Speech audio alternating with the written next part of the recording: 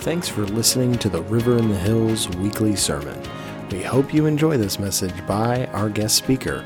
For more about this podcast and other resources, visit our website at www.riverinthehills.com.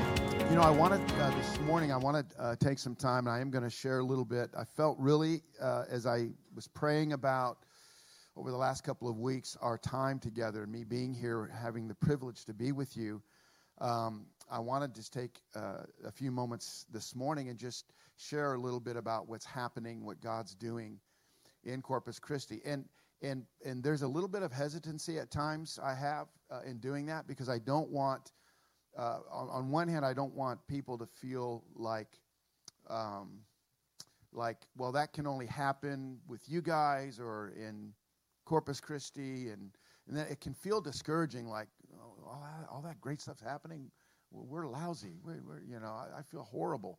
I'm hesitant to share some of that, but I want you to know that the spirit behind what I want to share is it's not so much the magnitude of some of the things that are happening, the volume of people that are involved. It's what I want us to see is how hungry people are and how ripe the harvest is. And how no one is disqualified. Anyone who is willing to obey and say yes, anyone who's willing to answer God with yes, he's willing to use. The harvest is ripe. Jesus did say that the harvest is ripe. He didn't even tell them to pray for the harvest to be ripe. He said the harvest is ripe. He said pray for laborers to go into the harvest. That's how ripe it is. And so we are as fallible and as imperfect and full of humanity as any congregation that you can think of. And I believe what happened was there was at some point in time we were just willing to say yes. And I really feel like I'm pretty convinced of this, and I've shared this before, that all that's happening that I'll be sharing with you, I'm convinced that myself and New Life Church, that we weren't God's first choice. Yeah, we weren't his first choice. It wasn't like he just waited for us to show up or waited for for Bonnie and I to move to Corpus. He wasn't our first choice. But we just happened to say yes, and we were willing to step into, just in obedience in what he had. The other thing that goes along with that is, if we weren't his first choice, if we're not obedient, he'll find somebody else. He'll always find somebody, amen, who's willing to. So that kind of keeps it in perspective, doesn't it, a little bit? Like, if you start thinking you're too cool for school, God reminds you, says, well, I just want to remind you, you weren't my first choice. And if you mess up, you won't be my last. I'll find somebody, because he's going to have his will. He's going to have his kingdom come and his will be done. And so he's going to be looking for whoever is willing to say yes, amen? And so... But I know I brought a slide. If somebody there on this is the latest book that I wrote called Ears to Hear. There it is. So there's a QR code. I don't have any books with me, but if you have your phone, if you guys are savvy, tech savvy, you can actually hold it up to that QR code right now, and it'll take you right to Amazon, where you can actually order the book. How's that? It's simple. If you don't want to, you don't have to. But if you just kind of, it's the technology. It's amazing, right? I have a love-hate relationship with technology. This part I love. And so let me just tell you, leave that up if you don't mind, gentlemen. Let me tell you a little bit about this book.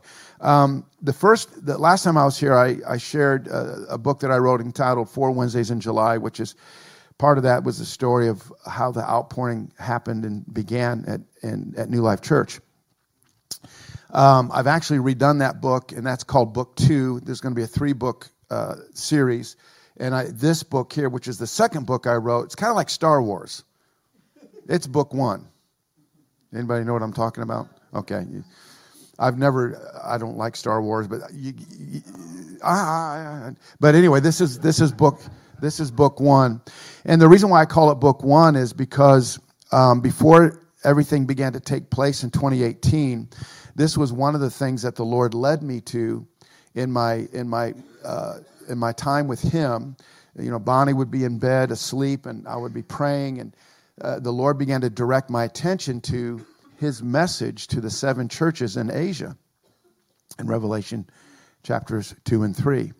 And so I began to read those, and that really was a part of the catalyst of driving myself in prayer and driving us to just really opening things up and allowing the Holy Spirit to begin to move. And really discovering in those 7 messages, 5 of the churches, Jesus had points of correction.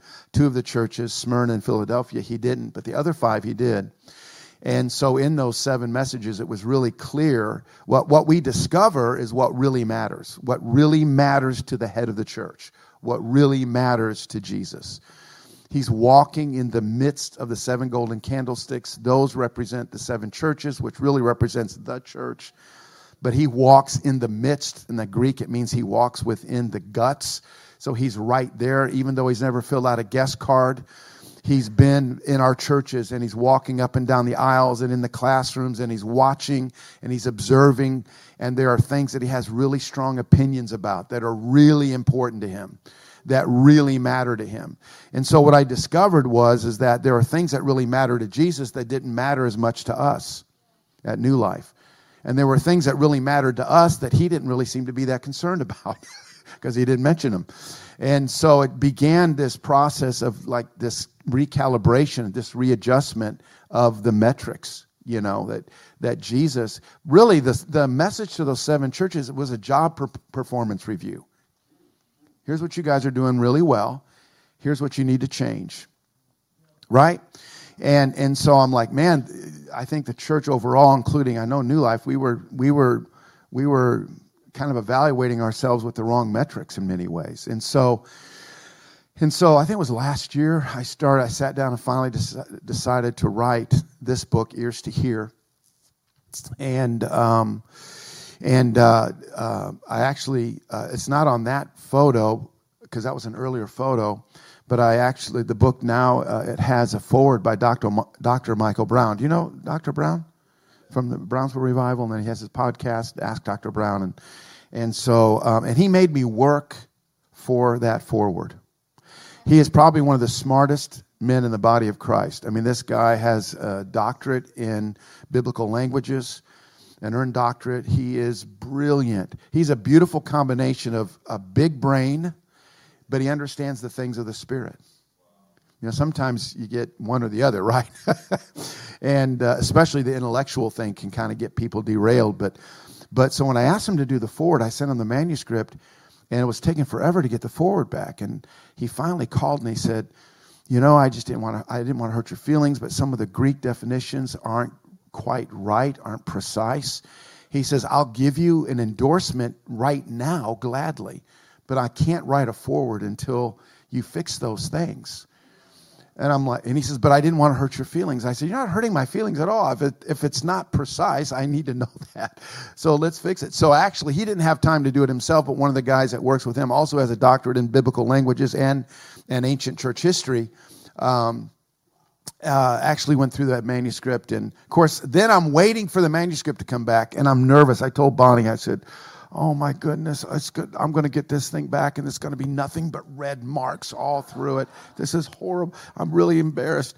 But there wasn't that many. There's probably 5, 6 areas, maybe 7 areas where I needed to make some changes. And so I say that to say I'm very pleased with the Greek and the church history accuracy in this book. So I can enthusiastically recommend my book because Dr. Brown made sure that it was very accurate.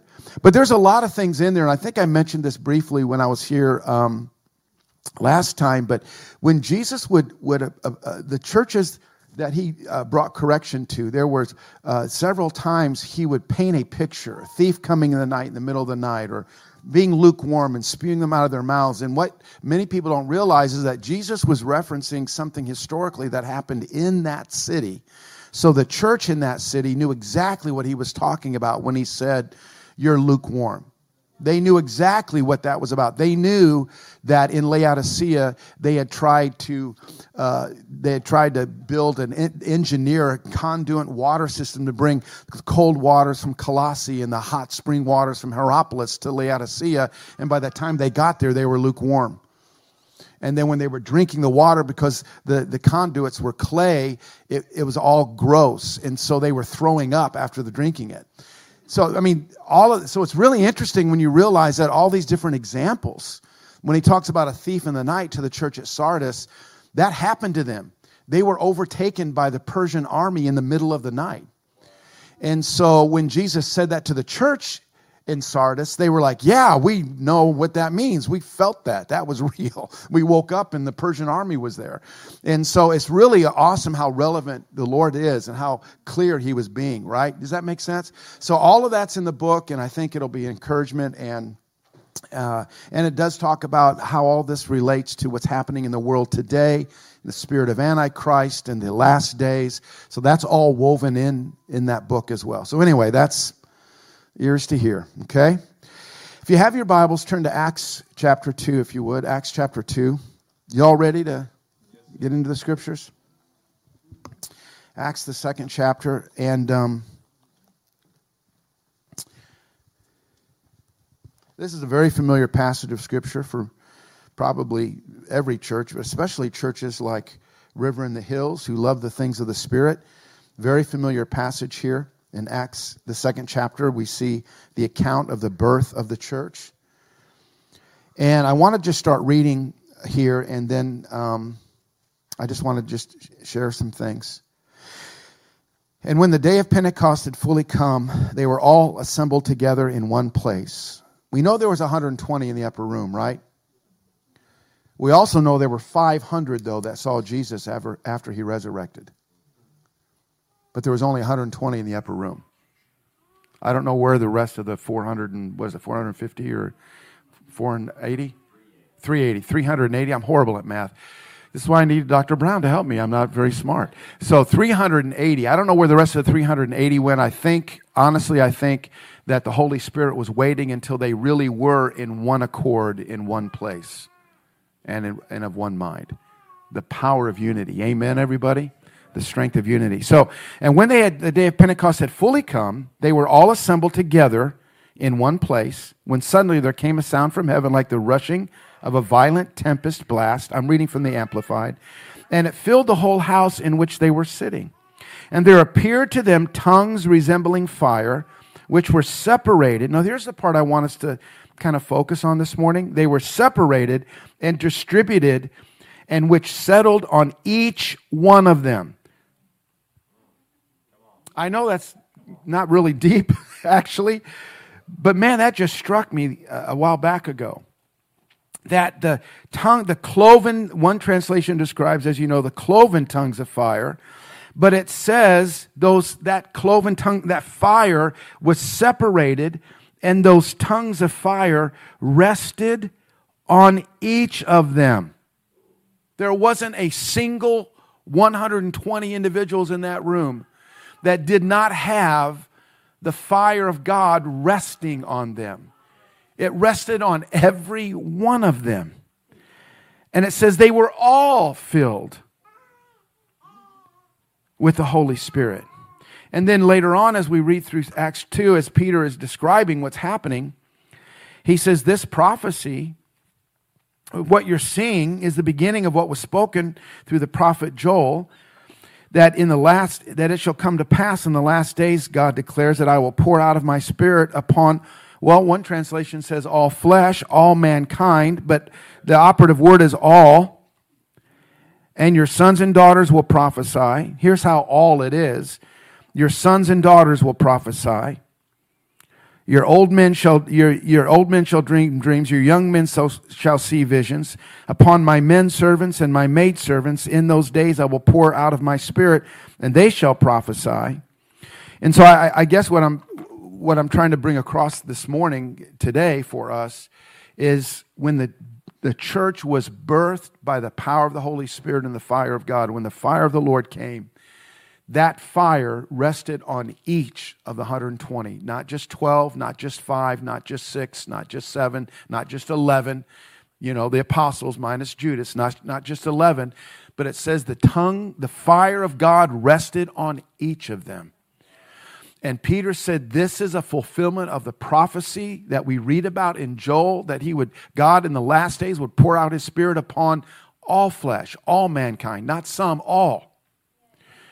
And here's how thorough it is. Your sons and daughters, which is young and old, or male and female. Young men shall see visions. Old men shall dream dreams, young and old. Your maidservants. So, no matter what your socioeconomic standing, the poor, the wealthy. In other words, it's all flesh, right? You see what I'm saying? You see what I'm getting? It says your sons and daughters, both male and female. I mean, we understand the women that were so instrumental in Jesus' ministry.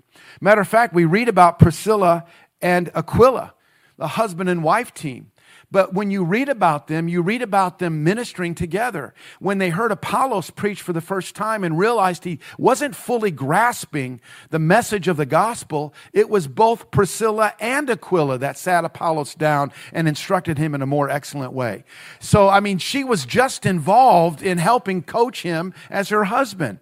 And so you see all throughout the scriptures, we see that. Of course, throughout church history, you have Amy Semple McPherson, Catherine Kuhlman. Do you know that Dwight L. Moody's wife, Catherine, that more people would show up to hear her preach than Dwight?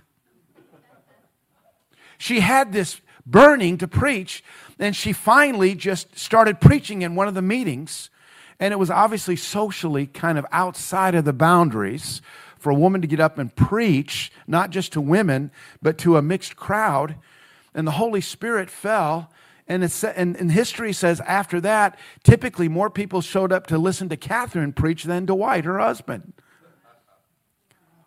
He will pour out his Spirit upon all flesh. Your sons and your daughters, both male and female. Your young men will see visions. So just the young, the youth, in other words, we're talking about not disqualifying ourselves in any way whatsoever. Joseph was 17 when he was sold into slavery, but he was 30 when he became the right-hand man of Pharaoh. David was around 15 years old when he killed Goliath. Think about that. Jeremiah was 16 when he started his prophetic ministry. All of Jesus' disciples were under 20. Timothy was 16 when he was called into the ministry, and he was 30 when he was pastoring the church at Ephesus. And the Jewish history is you're not really considered fully into manhood until you're 40. And historians say the church of Ephesus was roughly around 40,000 at that church before that started fracturing under Nero's persecution. John Wesley was 21 at the height of his ministry. So was George Whitefield. Evan Roberts was 26 years old when he led the Welsh revival. Dwight L. Moody, who I mentioned before, was 25 years old when he's ministering to the soldiers of the Civil War. And he was taking care of the children. Abraham Lincoln actually visited one of Dwight L. Moody's Sunday school kind of things that he had going on. But he started at 20. He started in his early 20s answering God's call. Are you following what I'm saying? Your young men will see visions. Your old men will dream dreams. So young and old. And I'll tell you, even age-wise, we can't afford to disqualify ourselves. I'm reading these, and you're going to hear about some stories about some young men and women in Corpus Christi. But it says your young men shall see visions and your old men shall dream dreams. We with gray hair or lack of hair, whatever it might be, that doesn't go over well, obviously. But we can't disqualify ourselves either. I started pastoring New Life Church. I was 52 years old when I became the senior pastor of the church. So I was 52 years old when God called Bonnie and I to step into that leadership of that church. And I've been pastoring it for 13 years. I'm 60, well, whatever the time frame is. This guy's good at math. I'm 64. 12 years? 13 years? Okay, thank you. See, I'm so glad the math guy's here because I'm horrible at that. But listen to me. I was 52 years old when I said yes. And I've told Bonnie several times, we're in the middle of this massive outpouring, and I told her, I said, This is like, mostly guys my age are like fading, like preparing to ride off into the sunset. And we're like in the middle of this. We're doing stuff that 30-year-olds usually are doing. What are we doing? We're 64. What in the world? Well, your young men shall see visions. Your old men. See, the cloven tongues rested on each of them, regardless of their gender, regardless of their age, regardless of whether they were rich or whether they were poor. William Seymour, the Pentecostal movement in 1904, Azusa Street, was a poor black man. He had both being black and being poor, as far as society was concerned, marked against him. Yet but the prophecy is, He will pour out His Spirit upon all flesh, regardless of who they are, with the color of their skin, their socioeconomic background, male or female, young or old. The operative word is all. Everybody say all. All. That's the operative word.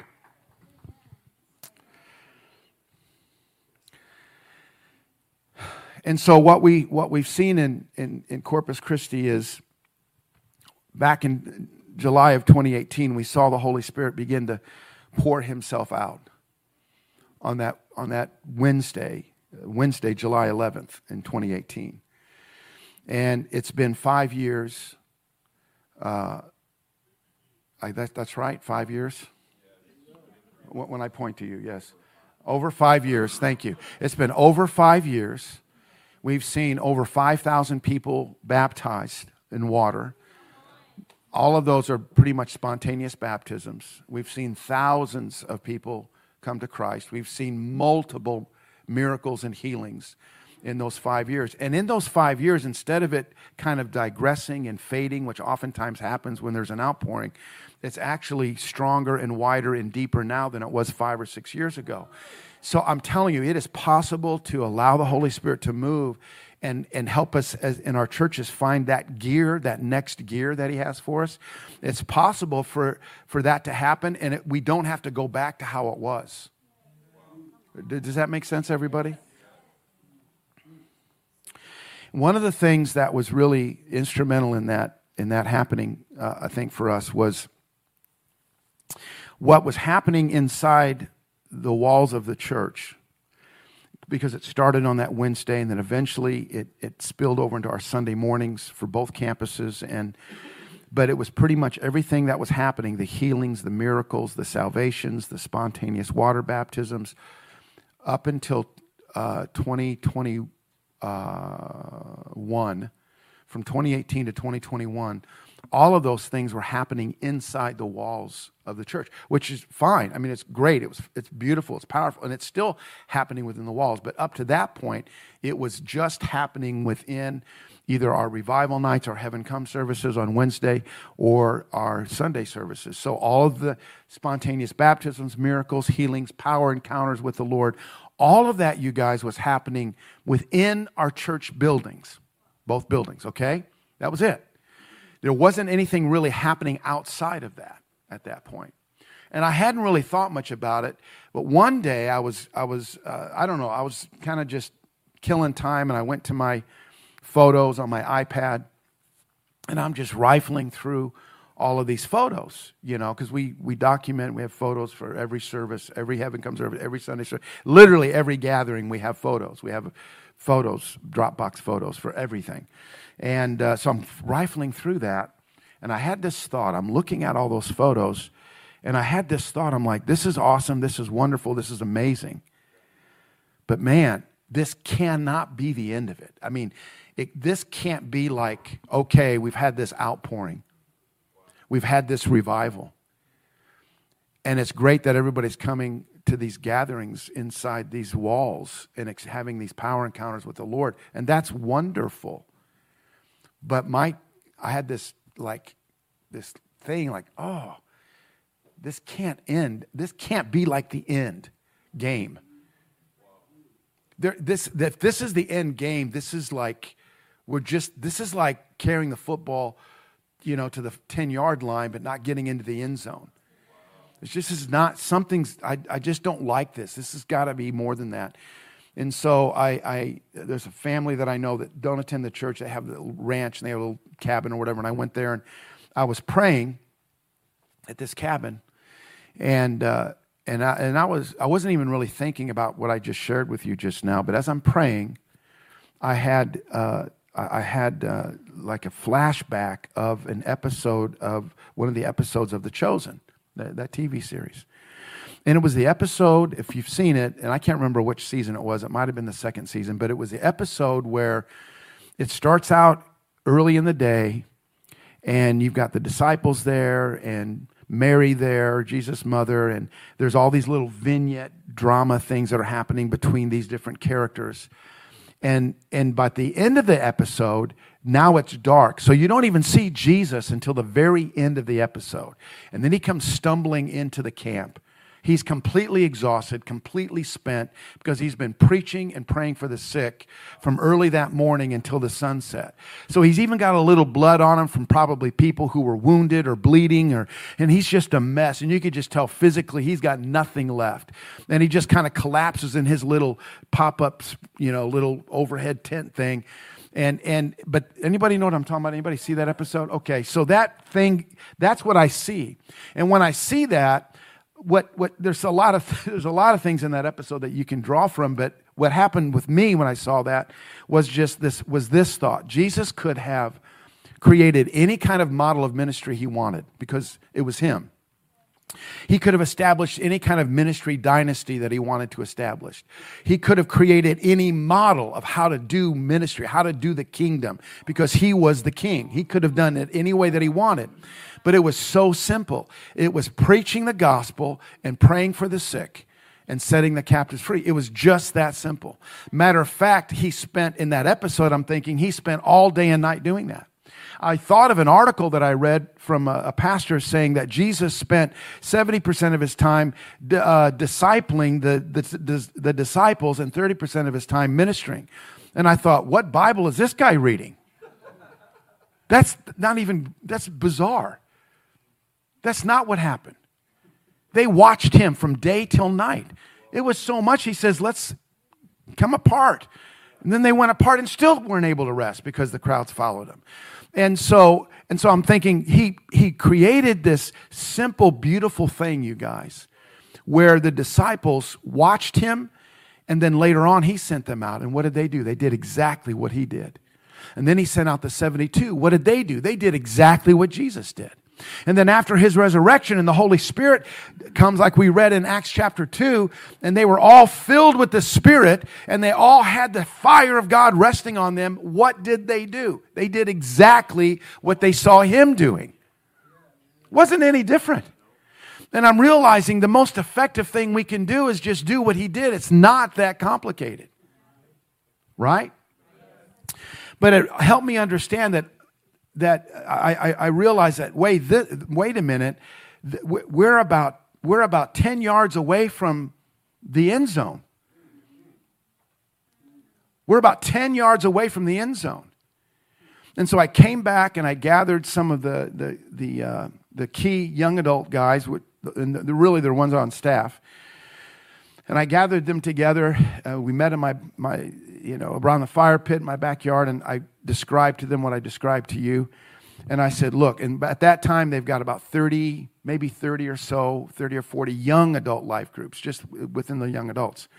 And so, and a lot of them have people that are co-leading with them. So there's a lot of leaders involved. And so when I gathered them together, I shared with them what I shared with you. And I said, look, I know we never told them that they couldn't. And what I meant by is they couldn't preach, lay hands on the sick. You have to understand, in this outpouring for 3 years, we don't have prayer lines. And not that we're anti-prayer lines, we're not. But the way the Lord did it with us is it was the body ministering to the body. So it wasn't like anybody was withheld, or we never, we had this real weird bottleneck thing where people can't pray for folks. You know what I'm saying? I mean, we do have guidelines and stuff, but there was a lot of freedom is what I'm trying to say already, okay? But I hadn't said anything. It just was happening that way. And so when I came back and gathered these guys, I said, look, I know we never told them they couldn't, but that's not the same thing as telling them that they can. So I want you to tell them, all the young adult leaders, that they can. The ones that feel this, the ones that are wired this way, the ones that are shaped by God, they can turn their life groups into preaching points and revival points. They can still have fun. They can still hang out afterwards, but tell them they can preach the gospel and they can lay hands on the sick. I know I never told them they couldn't, but it's not the same thing as telling them that they can. Are you following what I'm saying? And so I said, I want you to tell all of your leaders. And I don't want them to feel like they all have to do it. But it's like, if you feel this, if you're sensing this, if you have the fire in your heart to do this, you have permission. You've now been commissioned to preach and to lay hands on the sick. So there were about 12 life group leaders that made that shift. And one of those was Timothy Kelm. And so he had a life group that was meeting at an apartment complex for its student housing for Texas A&M University. And so he was meeting with a small group there of young adults. And so when it was relayed to him, you can do this, he grabbed his Bible, told his co-leaders, we're switching everything up. We're going to start off with some worship music through this Bluetooth speaker, and then I'm going to get up and I'm going to preach, and we're going to lay hands on the sick, and we're going to give people an opportunity to receive Christ. Well, there are only like 12 or 13 students, college kids that were there. And it's raining, so he's outside. He moved it outside, moved the meeting outside. So he's standing in the center square of this whole big apartment complex that's all student housing. And it's raining, and he's got about 12 college kids standing in front of him.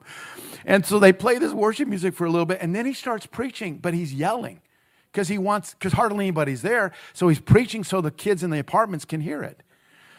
And he gives an altar call, nobody responds, but the next week they meet, there's not 12, there's 20. Then there's 30. Then there's 50. Then there's 70.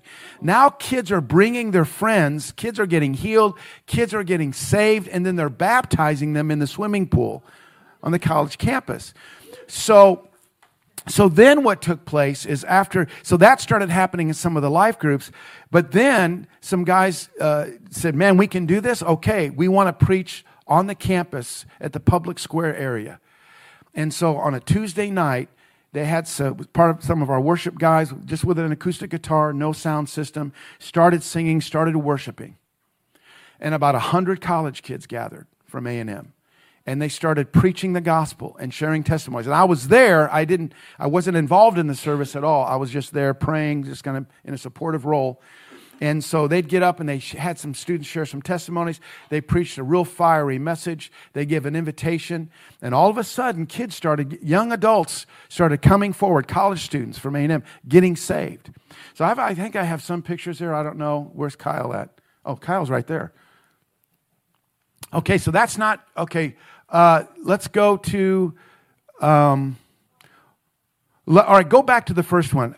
We'll go back to this. This happened this past August. So there's 11,000 students at Texas A&M. This is an outdoor outreach that we did in August. And so our young adults pastor preached. Our young adult leaders, which there's hundreds of young adult leaders now, they were there. But there was 10% of the campus showed up. So there was almost 1,100 college kids that showed up out of 11,000 students. And so Tarek preached this really hard, strong, beautiful gospel message of repentance from sin, homosexuality. I mean, he just was not politically correct at all. And then he had an altar call, and those kids, he told them, he says, all right, I didn't think about this.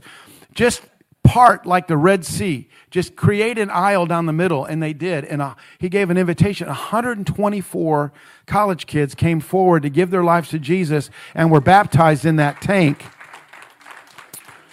So the Christian Post picked up on it, and CBN, and then Breitbart News actually posted about it a couple of weeks ago. But that was, so you can go to the next picture. And so by the time they were baptizing, it was night. It was nighttime. Go ahead, next picture. These are just some of this is that night.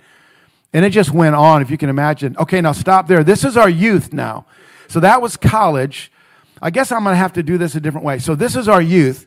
So this was just last Sunday night. They had 600 students show up, and they had 27 baptisms. Now think about this. When the youth have 27 spontaneous baptisms, they have to call every parent and get permission. So when we as adults have 27, that's easier. But, when they have 27, that's like the equivalent of having 40, because They got to call every parent. A lot of these parents are from Catholic Church. So these kids are sprinkled. So they're thinking they don't need to be baptized. So, I mean, it's a miracle when they have, but this happens all the time. This doesn't just happen. I'm telling you, this is just last Sunday night, but this happens. Well, we have about 1,000 a year that are baptized. So go to the next one. That's a beautiful photo there. Yeah, there's another one. These kids. That's the altar call right there. There's the kids praying for each other. Let's go to okay, so go ahead and leave that one up. So here's what happens. We have, in 2022, in January, here's what happened within 5 weeks. And the reason why I'm sharing this is because this happened so spontaneously. And it actually happened in many ways with the leadership just saying, it's okay, but not actually driving it, okay? So you had these young adults college kids starting to preach on A&M campus. This is in January. It's 53-degree weather. A bunch of kids get saved. Well, I call them kids, but students, college students. And there's no water nearby except the college fountain that's dedicated to a graduate of A&M, a wonderful man from Mexico, Hector P. Garcia. They call it the Hector P. Garcia Square, and that's the Hector P. Garcia Fountain. But the fountain was right there, so they just started, and it had never happened before in the history of A&M. All the years of A&M's existence in Corpus, they never had anybody baptizing people in the fountain, in the college fountain. So they started baptizing these kids in the college fountain. And so then the next night was Wednesday. We had Heaven Come. We had a revival night. The Thursday night, 200, they did it again Thursday night on the campus. 200 college kids showed up, and they had a bunch of them get saved, a bunch of them get healed, and they're baptizing them again in 53-degree weather. They're getting baptized in their clothes, no change of clothes. They're just getting baptized, okay? That has not stopped since 2022. It's 2023. So for this whole year and a half, that continues to happen on an ongoing basis. So now you had that happening. Then you have about 7 life groups that have turned into revival points. I'm getting texts almost every night at 8, 9 o'clock at night where they're driving to the church. I don't even know how they're getting, I don't even know if they had keys. I don't even know how they got into the church. I don't even know how. I didn't even ask. But they just say, PM, we're baptizing 4. They got saved. We're baptizing them at the church right now. And so I'd get so then when this happened in January of 2021 in the college, then we had the Holy Spirit fall on the youth group. Even though we've been in revival for 3 years, there was just this other gear that happened. And it was a baptism of boldness on our youth. And so that following Sunday night was when our youth meet. Several of the youth came up to Mario, our youth pastor, and they said, we want to start Bible clubs in our schools. There's no Bible clubs. Before last year, there were no Bible clubs in any of the public schools in Corpus. And especially after 2020, especially after COVID. And all the kids came back messed up after COVID. Spiritually, emotionally, psychologically, they came back, and the college kids too, by the way. Nobody came back healthy with all of that. And so there's no Bible clubs, right? There's nothing spiritually happening at all in the schools, our public schools, nothing. And so they go to Mario that Sunday night after the thing happened with the college kids. I think they got moved. They were motivated by hearing what happened at A&M. So they go to Mario, our youth pastor, and they say, look, we want to have Bible clubs in our schools. And he says, well, how does that even work? They said, well, all we need is a teacher to sponsor us. And Mario says, well, do you think you can get a teacher? These are 14 kids from 14 different schools. Okay? And so he says, can you get a teacher sponsor? They all started texting that moment. Like they're standing there, they pull out their phones and they start texting their teachers. 14 different teachers. They all said, yeah, we'll sponsor a Bible club. So then they had 14 Bible clubs. Just like that. And so this is in 2021. And so all of a sudden, within 5 weeks, you've got this outpouring at A&M campus. You've got the college kids 12, about, I think was, what did I say, 7 or so? I forget, maybe it was 12. I can't remember, but it ended up being 12. But you had, their life groups turned into revival points, power encounters. Then you had the schools having these Bible clubs. And of course, some of the superintendents didn't like it. Some of the principals didn't like it. But you know what? Texas law, it doesn't matter. If it's student-led, they can do whatever. And they're all student-led, okay? So what happened was in 2021, we had all of these Bible clubs and all of these kids. It was incredible. I literally am thinking, I don't see how this could get even any better. I don't even know if there is another gear. Well, they found another gear this year. There are actually some of the life groups for the college kids. Listen, some of them are having 80 or 90 college students in their life group. One couple who were on staff knocked a wall down in their house so they could accommodate more kids. More students showed up. Now they knocked the wall down, I guess, for nothing. I guess it wasn't for nothing. They filled up their house, but now they're at 90 or so college kids. Now they're in their backyard. He's got a horse trough in his backyard, so they're baptizing kids, getting them saved, laying hands on the sick, and there's several of them that are doing that. Several this year. So all of a sudden we have almost exponentially more college kids showing up to life groups and more of them getting saved and healed and baptized and filled with the Holy Spirit. Same thing's happening in the schools. They would have maybe 30 or 40 in a Bible club, which is huge. That's big, you guys. I mean, it's in the school, right? Now they're having 80, 90, 100. So this one right here, they started off Veterans High School. It's one of the main high schools there. They started off with 55. Then they went to 113, then they went to 80. And when they went to 80, that day they went to 80, they had 20 kids give their lives to Jesus. Because these students are being coached by our youth staff, and they're coaching them to give invitations for salvation. And so they're doing that, but and nobody can stop them because it's student-led. So it went from 55 to 80 to 113, and then last week there were 169. They had to move into the library. So there's 169 students there, and I'm not sure how many got saved. Several got saved. So that's happening all throughout the public schools, junior high and senior high. You've got A&M. You've got the life groups happening. And so here's what happened. When I came back from the ranch and I said, look, we never told them, I know we never told them they couldn't, but that's not the same thing as telling them that they can. And what came out of that meeting was this phrase: tell them they can create their own pulpit. A place where God's word can be heard and his presence can be experienced, and it can be anywhere. Wherever you're at, that can be your pulpit if you want it to be a pulpit. If you want it to be a place where God's word can be heard and his presence can be experienced. We had 2 young gals who were working at a gym, and they asked the owner of the gym. They're real fitness gals, and they're just real strong. They look like they could do these, the CrossFit competitions. They're just really, really tough gals. And they asked the boss, can we have one night where we're not charging anybody? We want to have a Bible study. We want to do a fitness thing, put them through a workout, then have a Bible study. Can we do that? And the boss says, yeah, sure, you can do that. So they started doing that. And it wasn't just young people showing up. It was older people showing up as well. And then they would do the workout, and they were creating their own pulpit because it was passed down. The term was, you can create your own pulpit. You can do this. Pastor Mike's commissioning all of us. You can do this. You can preach. You can create your own pulpit. We'll say, well, we do the gym thing. That'll be our pulpit.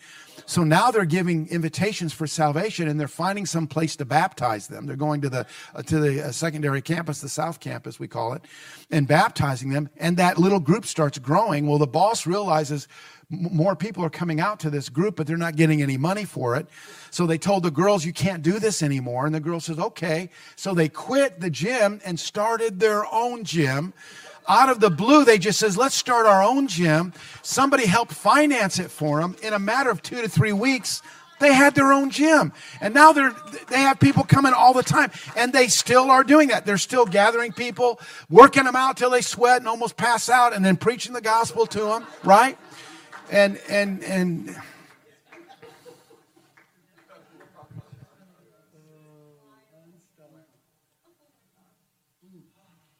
creating their own pulpit. A place where God's word can be heard, his voice can be heard, his presence can be experienced. Instead of waiting for the pastor to give you a pulpit, we said, create your own pulpit. You're commissioned. Go. The fire of God rested on each of them, male and female, young and old, rich and poor. Go. You can do it. Wherever you're at, make that your pulpit, whether it's on the street, whether it's in a coffee shop, whether it's in a break room, whether it's in a gym, whether it's in your backyard. Create your own pulpit where God's voice can be heard and his presence can be experienced and their lives can be changed. And so they just started doing that. And for whatever reason, it took off. It just became exponential. It's hard to even keep up. I mean, we really we're even having difficulty just being able to document all of the healings, the miracles. We had a man who's healed, and he was blind in one eye as a result of brain surgery 13 years ago. He's miraculously healed. We had a woman who had a full hysterectomy but was having problems because of that. And the Lord touched her body and recreated a new ovary. I don't know why he didn't give her two, but he gave her one. And the female doctor says, I don't know how to explain this, but you didn't have any ovaries, but you have a ovary now, which balanced her out. It was all she needed to be balanced out. It's just crazy. One gal got healed in her back, and then she turned around and laid hands on a lady who had breast cancer, and she got healed, and she went to the doctor the next day for her checkup, and he says, you don't have breast cancer. So all of this, and honestly, it's everybody, just people are creating their own pulpit. They're saying, well, let me pray for you. Let me preach to you. Let me encourage you. Let me lay hands on you. Let me prophesy to you. And it's been incredible. And I'm convinced that one of the reasons why the Jesus movement was the closest thing to an awakening is because even though there was Chuck Smith who was pastoring the kids, and even though Lonnie Frisbee was kind of like the initial lightning rod, the catalyst, it wasn't centered in one person. So it was really difficult for the enemy because he couldn't. I mean, if it was just one person, he'd take that guy out, the whole thing falls apart. But it was hippies getting saved and then turning around and preaching to their friends and then baptizing them. Does this make sense, everybody? So about a month ago, there were two college baseball players, A&M baseball players, freshmen, that showed up to the college. There was a junior that's been a member of the church, baseball player. He's witnessing to these two kids on a Sunday night. They grew up in church, but they're both backslidden, just being college guys. You know, just being loose and sexually immoral and just pushing the envelope and knowing they're not living like they're supposed to. And this one guy that's a junior that's been a part of New Life and have been part of this revival, he's sharing what the Lord's done in his life. Well, those two guys get convicted, majorly convicted. I mean, they are weeping. Now it's 4:00 in the morning, and they're like, we need to get our lives right with the Lord. So they pray, and they get their lives right with the Lord. There's deep conviction and repentance. And then they're like, we know we got baptized as kids when we were young, but we want to get baptized again. And just as a mark of saying we are living all out for Jesus, right? So the soonest they could get a hold of somebody was at 8:00 or about 7:00 in the morning. So I show up at 8:00 on Monday morning, and I don't realize it, but they're baptizing these two guys that just this came back to the Lord, right? At 8:00 in the morning on Monday morning. I mean, there are times we have to interrupt our staff meetings because somebody's getting saved and getting baptized during the week. That happens all the time. And so they got baptized that Monday morning at 8:00. Well, I'm listening to their testimony, and I tell Tarek, how about if they share that next Sunday? Just have them share their testimony, what the Lord did. So that following Sunday, the two guys are up there with the other young baseball player and Tarek, and they're sharing their testimony. 9:00 service, it was really powerful. It was really powerful. They're just from their heart sharing how they got convicted about just living immorally and they grew up in church, but they drifted away and they had to come back and they got convicted. And it's beautiful. It was powerful. Then the 11:00 service, they're sharing their testimony again. And after the one young man sharing it, as he's sharing his testimony, one of the young men, He says, I was going to wait till heaven come. Or no, I was going to wait till the college outreach. And I was going to get baptized then. And the Lord spoke to me and he said, no, now is the day of salvation. And so he says, I got baptized Monday morning at 8 o'clock in the morning. And so he says, I'm telling you guys, you don't need to wait. This is this young guy. Now he's preaching, right? Before a week ago, he's repenting. Now he's preaching. Now's the day of salvation. So I'm in the front row texting Tarek, telling him, take over the service. I'm not going to preach. Take over the service. Throw out the net. He didn't see my text. So he handed the service off to me. So I just threw the net out. This is Sunday morning, 11 o'clock service. There's probably 1,200 adults in there. I threw the net out. We ended up seeing 43 people give their lives to Jesus and get water baptized. I never preached that morning. They were lined up along the side wall of the church. What a lot of people don't realize when we have spontaneous baptisms is that we have staff behind stage. So when people are answering that call or they're just feeling moved to be water baptized, our staff's interviewing them. Why are you here? What does this mean to you? And then they're explaining to them what water baptism really means. A lot of times they're responding and they don't even know what they're responding to. And so they're leading them to the Lord backstage before they actually get into the tank. So that people don't realize that happens all the time. So we're not sloppy with it at all. I say that to say that now there's 43 people lined up against the wall and we're getting their information and but our staff is now working the line down the side of the church. And so afterwards, they tell Bonnie and I about 90% of those people that we talked to had never, ever, ever, ever given their lives to Jesus. They had never, ever prayed to receive Christ as their Savior. Many of them didn't even know what it meant to be born again. So they were literally praying them and leading them to Jesus while they were standing along that wall waiting to be. There was 43 that day. It was crazy. And then that Sunday night, A&M had a thing for their athletes. And so one of the young men that shared his testimony is there, of course, Sunday night at the A&M campus for this big athlete thing that the college was doing. He starts sharing again, and he ends up leading one of the other baseball players to the Lord. Now, this guy a week ago was repenting. Now he's sharing his testimony. Then that night he's preaching to one of his buddies and saying, yeah, you need to give your life to Jesus, man. You need to repent. The guy says, I want to repent. He said, pray with me right now. And he prayed with him. And he says, now what do I do? He says, let's go to the fountain. And he leads him to the fountain. And there's about 200 college students following. They don't even go to New Life. They're following these two guys to the fountain and watching him get back. Can you imagine the dorm room conversations that are going on? Absolutely, 100%. I'm telling you, the harvest is ripe. When evil rises, when there's a rise of evil, there's always a rise of the activity of the Holy Spirit. When there's a revival of evil, you can always respect a revival of God. Always, down through history. And I'll close with this. One of the greatest characteristics, one of the main characteristics that we see of men and women who made history, who changed their world, if not the world, but at least changed their world. One of the main characteristics is what we just read about in Acts chapter 2. This mighty baptism of the Holy Spirit. Jesus said in Acts chapter 1, you'll receive power after the Holy Spirit comes upon you. In Luke, he says you'll be clothed with power from on high. In Matthew 3, John says, I baptize you with water, but there's one coming mightier than I, whose sandals I'm not fit to untie. He'll baptize you with the Holy Spirit and with fire. There's a baptism of fire, even in addition to the baptism of the Holy Spirit. I believe it's possible to be filled with the Holy Spirit and pray in tongues but never have experienced the baptism of fire that empowers somebody on a whole nother level to change his world. Amen?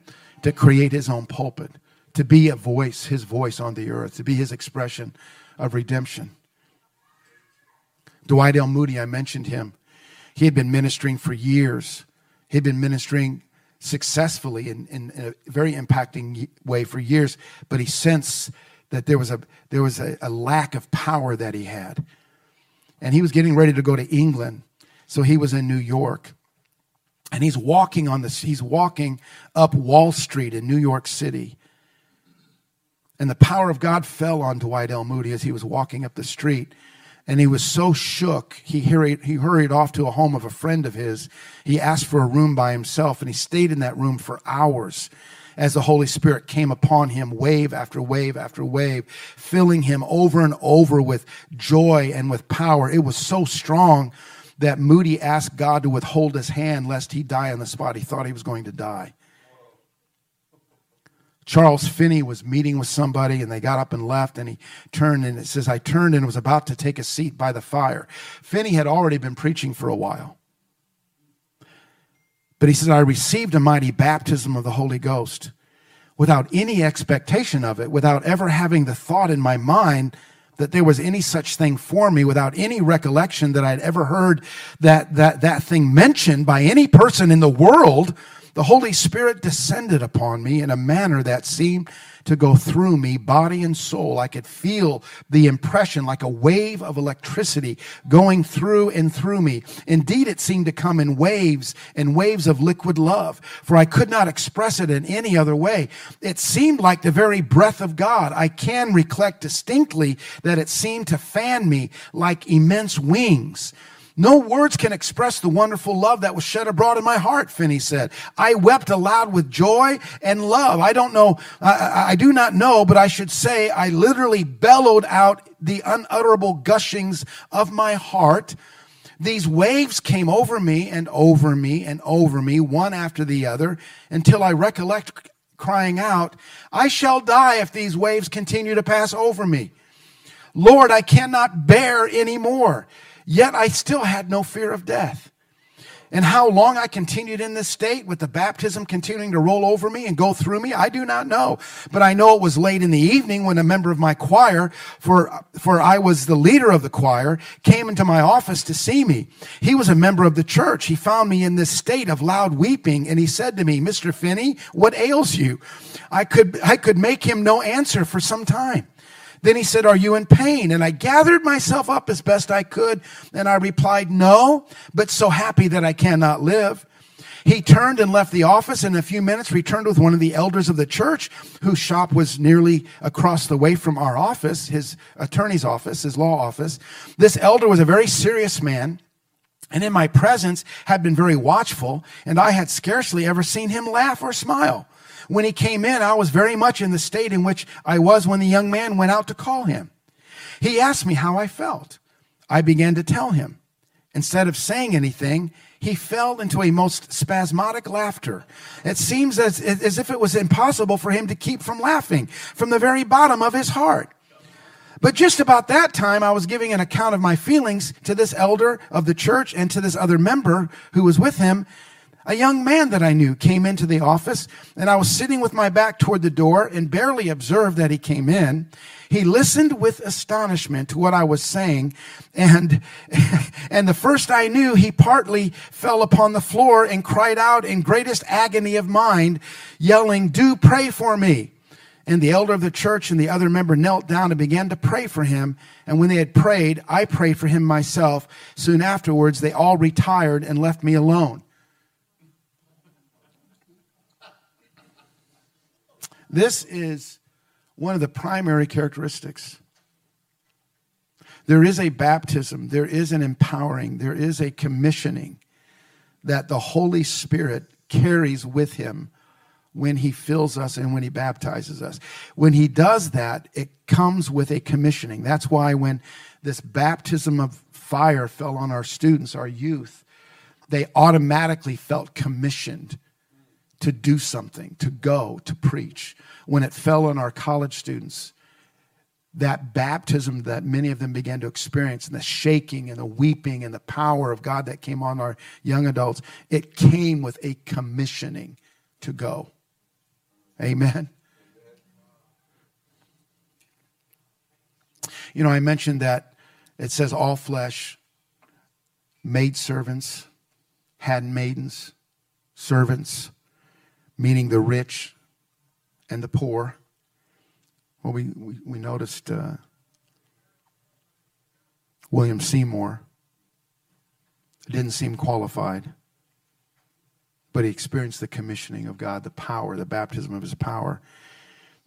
Maybe you know this story here, but it doesn't eliminate the rich as well. There was a young man in the 1900s by the name of William Borden. He was the third child of the Borden Dairy Company.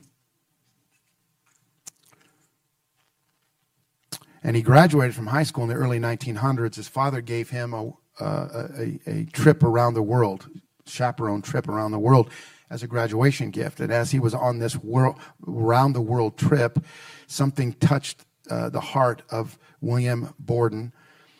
And he had a call, he sensed a call and a commissioning to reach the Muslims. So he felt called to become a missionary to China. So before attending seminary, before he attended seminary, he was going to go all out for God. So then he goes to Princeton Theological Seminary. And while he's in seminary, he writes another 2 words in his Bible. And those 2 words are no retreat. And what he meant by that is it would have been too easy and too tempting, being the heir of this dynasty, to stay home and experience the comforts of home instead of going on the mission field. So he was reminding himself, no retreat, no retreat. He wasn't going to retreat from his call to create his own pulpit to the Muslims. Before heading to China, he decided to study Islam and Arabic in Cairo, Egypt. And while he was there, he contracted meningitis. And within a week or 2, he died. He was 25 years old. When they shipped his body and his belongings back home, and his father collected his body and collected his belongings, he went through his son's Bible, and he saw the words that he wrote. He saw those words that he wrote, right? No reserves, no retreat. But then he noticed 2 additional words under those: no regrets. No regrets. He wrote those 2 words while he was dying of meningitis.